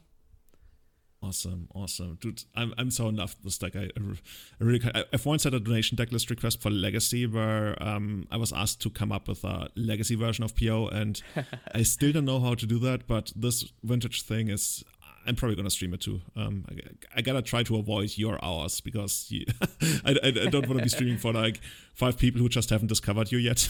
Yeah, I actually try to avoid hours where any other Vintage streamers is going. I would rather continue everybody to, I'd rather everybody learn and be able to see more Vintage streamers than just watch me. So if I come home from work and someone's streaming Vintage, I would rather direct them to them than to start up my own stream and maybe take away viewers or something like that.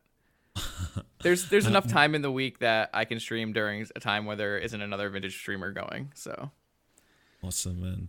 One more thing I want to ask you about is Mystic Remora. That card used to be a thing like right when I started out playing Legacy almost 15 years ago. That card actually like saw play every now and then in Legacy, but really? It quickly went away for a long. Yeah, it was a thing. I didn't know that. But Legacy also was like quite a lot slower, and sure, you could like pay the upkeep for it quite a lot more. So what the card does, it has a giant fish on it, and that's pretty much it. That's all you need to know. It's enchantment. It costs 1 blue. It has cumulative upkeep 1, so you pay 1, 2, 3, 4, 5 over a couple of turns. And whenever your opponent plays a non-creature spell, you draw a card unless they pay fucking 4, which nobody ever does, I guess.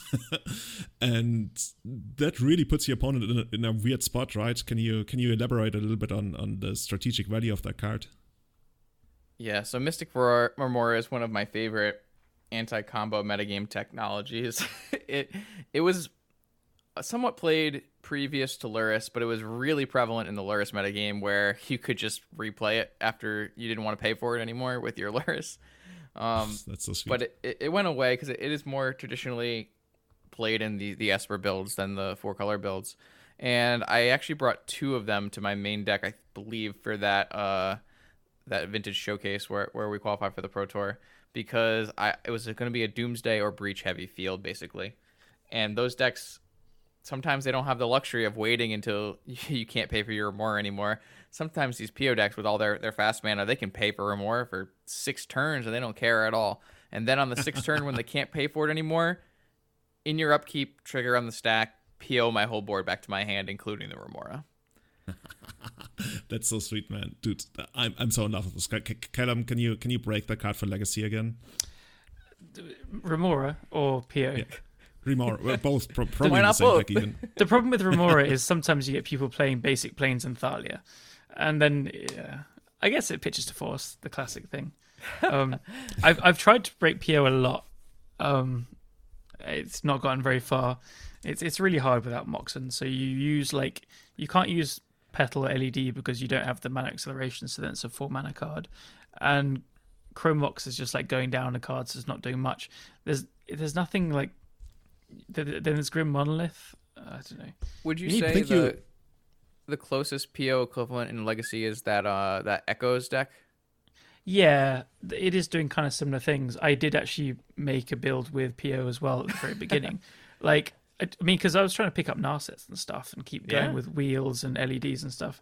And like, you can do stuff, but that was just like too combo centric. And it just lost to any kind of hate. But yeah, PO it really struggles in Legacy. I was trying to do it with an Ancient Tombs and Mentors, like a Mentor Stompy deck. That kind of was the best when I got to it. It also played Arayos as well, so it's got some similarities. But yeah, I don't know. It's weird. There must be good reasons why Remora's not played as much in Legacy. I think there's just the decks that could play it don't threaten to kill anywhere near as fast or efficiently as Vintage do. Is maybe a reason. Like, you play it out and then it sits there for a couple of turns, and your opponent's okay kind of playing draw go until you present something. And yeah, I guess the biggest issue is that mana is like at a premium in Legacy, and if you even if you spend like 2 mana on your Remora and then you draw 2 cards of that, that's not even all that amazing in Legacy. That's true. Really. That's very true. Yeah.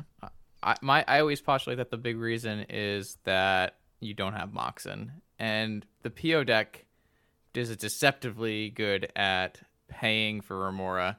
One of my favorite plays to make is you go Island Remora, and they go, well, they can only probably pay for this for a couple turns. Mm-hmm. And then the Remora resolves, and you go Mox. And then you go, oh, I guess there's just a Remora for the whole game. Totally. So it's probably true for Remora and PO that just it boils down to Moxen, really. Yeah. They're pretty good. Awesome. So yeah, I think that's pretty much our overview of Vintage, our kind of intro to Vintage, if you want. Callum, how's your Vintage Eternal Weekend actually gone? What did you end up playing? Yeah, so I played the Oath Breach deck because... Oh, you mentioned that, yeah. Yeah, I tried playing almost every of the big players beforehand. I missed a couple, and I think I went like 2-3 or worse in every league. It's definitely partly because I was playing fast just to get leagues in and get some familiarity again. And I do keep up with the format to as much as I can. I don't know all the nuances and little, like, I would never have known about the Sphinx sideboard tech and stuff, but I keep up enough to like know what decks are trying to do and things. And yeah, nothing clicked. Bug, like, I got 2/4 first, and I was like, okay, I can get this. And then I went like 0-3 twice. And I was like, oh, I'm so off this. I'm so off Tarmogoyf. And so I just picked up the deck cold because I saw Anurag playing it. It looked pretty fun. And then I think I just went like 1-2 and dropped. But both losses were completely my fault. They were like pivotal turns where one of the matches I lost, I just forgot to fetch. I knew the top card of my library and needed to draw a land. And another one, I miscounted. And this is really funny. I have to say it because it sounds so stupid. I sided out a Brain Freeze. And then I pitched the second one to force, thinking there's no way I need to use a Underworld Breach kill, because I had a Grizzlebrand in hand and I had like drawn cards and I had like access to 4 forces basically.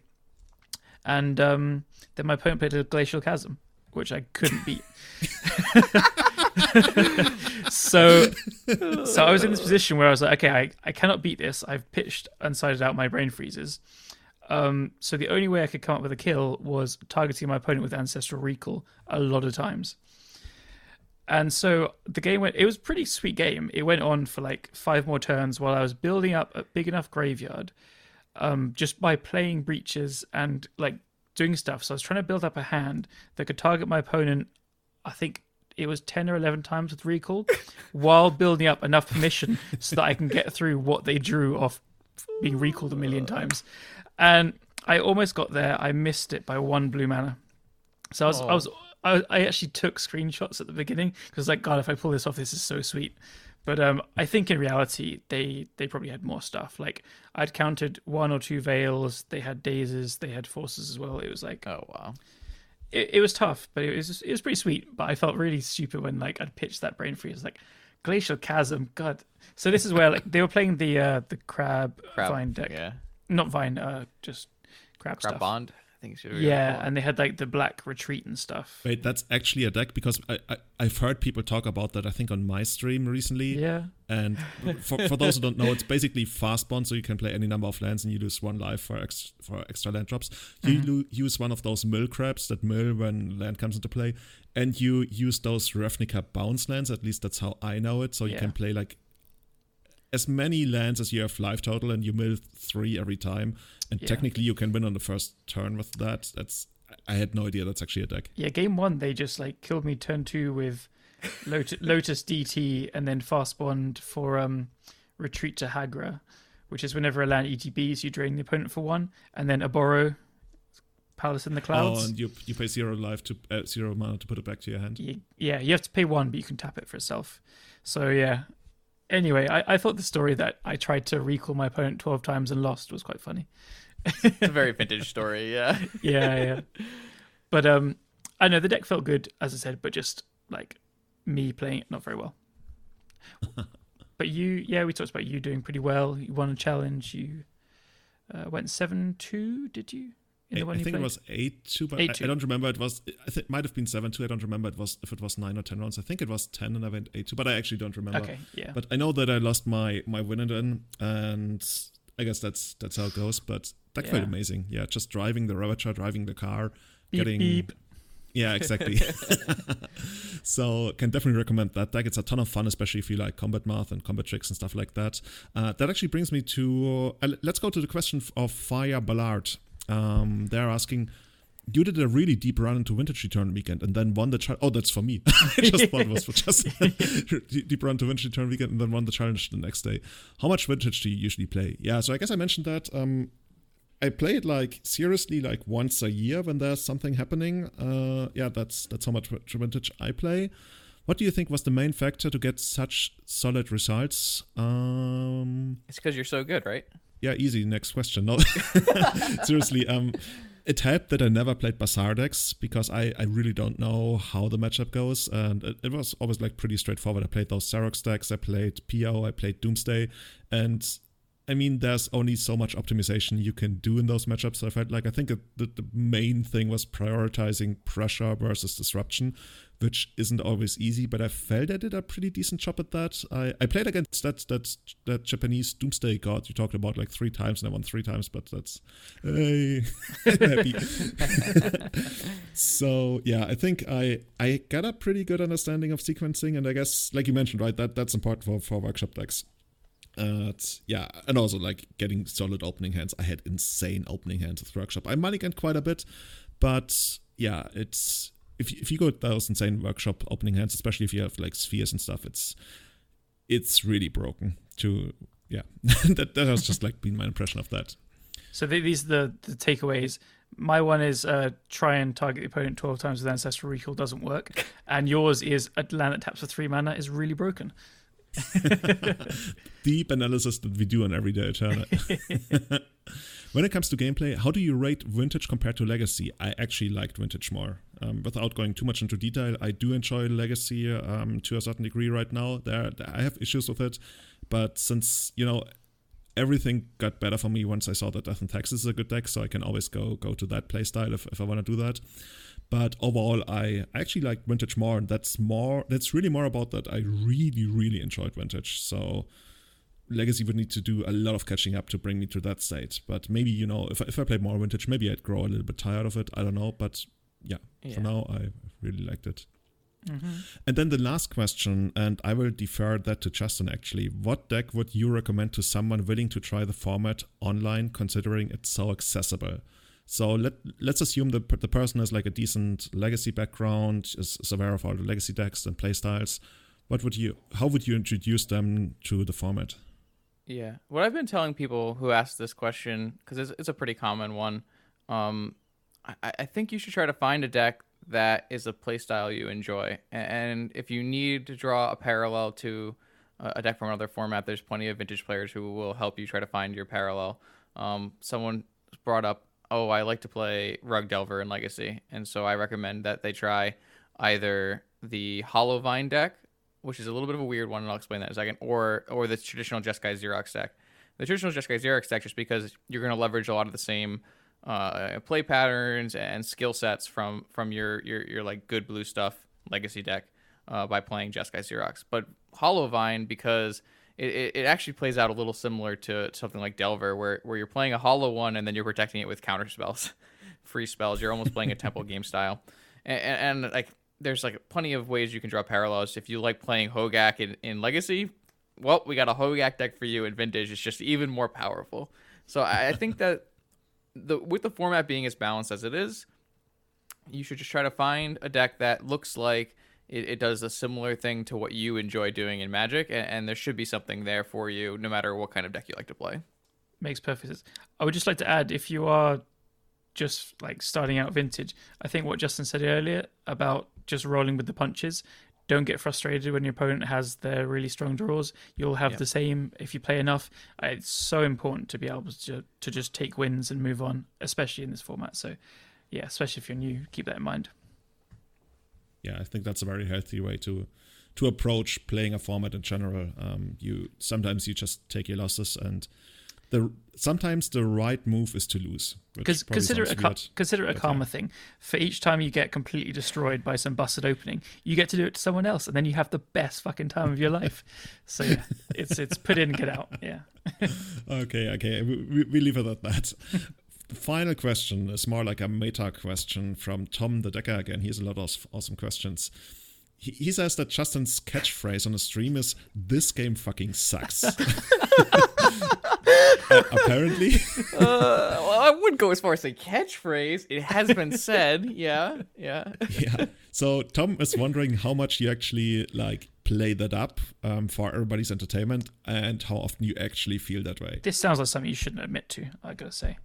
I do put a little bit of value in the fact that a stream is an entertainment product. So I wouldn't say that I'm always, jumping up against the wall and banging my head on my door, but as 100%. But I don't also fake anything. If I say this game fucking sucks, something happened and I'm not happy about it. So yeah, it's a mix. Streaming is entertainment, but at the same time, I want to win, and when I don't win, I'm sad and I'm angry, and I want to do better the next time. Like your opponent keeps a 7, they have a turn 1 land. Oh, this game fucking sucks. So like, come on. I think the best example of that one. There's a really good clip of I can't remember what it's called, but it's one of the creative clips for !MBT. The command for Mindbreak Trap, and I'm playing against it must have been a Doomsday player. And I put like a big Mind's Desire on the stack, and I'm so hyped. I'm like, oh yes, I finally done something cool. It's like, I look at all these Mind's Desires, and an opponent just snaps it off the Mindbreak Trap, and I lose it, and I'm up against the wall with my hands on my head, and just like, I just wanted to do the Mind's Desire thing, but you had to be like that. I've got a similar story actually, which is like, so we used to run like small proxy Vintage events in London in a pub, which was awesome. Nice. And I played just nonsense every single time. I played Surek Dragonclaw. I made a Triskai Decaphobia deck with Punishing Fires and stuff. It was just always nonsense. And one of the times, because I felt like when you're playing such busted like cards, especially fast mana, that you can do whatever you want really. Yeah. And one of the times I played Tin Fins, and I had a Mind's Desire in there. And then I had like thought seized my opponent the turn before, and then I knew the coast was clear apart from one unknown, And so I go for a Mice Desire for like 10, and I have Emrakul and Griselbrands in the deck as well. It should be good. And they're top decked Ancestral Recall, so they recall themselves, and then draw their 1-of Flusterstorm, which is just like so grating. So they Flusterstorm all but 2 of them, which I can pay for. So I pay for 2, and I hit like a Mox and a Dark Ritual. And I flip the third card, and it's Emrakul. It's so upsetting. So yeah. I do think that's the great part about Vintage, though. For every time that your opponent says no, you have a crazy time where you do something wild. It's definitely a reoccurring thing that I like to do on stream is play some off the cuff decks like some of the famous ones. LSV played my Ninjas deck after I top 8'd a challenge with it. But here's the difference: you don't just play them; you fucking win challenges with these decks as well. So true. But for every time I win with Ninjas, I go 0-2 with Stormcaller, Lurin. So people only see the wins. I guess, yeah. But I think it's something worth saying is that because you are playing all these powerful cards, you get to play Ancestral Recall. A deck that has Ancestral Recall can have some bad cards in it and still win a lot of matches of Magic. So by all means, like brew, like find a deck you wanna try out. There's cards you want to play. Just make sure you surround them with other broken cards to offset the brew. Yep, I completely agree. Oh, Crush of Tentacles was another all-star. That was my Crush of I haven't cast a Crush. Yeah, that's great. That was a good one. Anyway. So yeah, I think that's gonna be it from us today, Justin. Thank you so much for coming on. This was honestly, I really enjoyed picking your brain about all the crazy things going on in Vintage, especially after getting a taste of it myself. So if you in the future wanna hear us, like probably not on a regular basis talk about Vintage because we are still a dedicated Legacy podcast, but every once in a while, so keeping up with the Vintage players or something, if you want to do that, let us know in the Discord. And I'd love to have you on in the future again, Justin, if you like. Oh, absolutely. It was a ton of fun. Thank you for having me. Yeah. Awesome. So where can people find you online? We already talked about your YouTube and your Twitch. Are you also on Twitter? Yep. So my YouTube and Twitch, I'm actually level 1, LVL1 at the end. My Twitter is GENNAIR, Gennari. It's more of a personal Twitter, but obviously I tweet tons and tons of stuff about Vintage. If you are interested in seeing other people's deck lists, one of my favorite things to do is after a challenge, find all the players who are tweeting out their top 8 lists and retweeting them. Getting to see all the deck lists early is really fun. And then if you want to join the Vintage streaming community, talk about Vintage, learn Vintage, I have a really big Discord. I'll try to get you the link so that'll be in the in your description.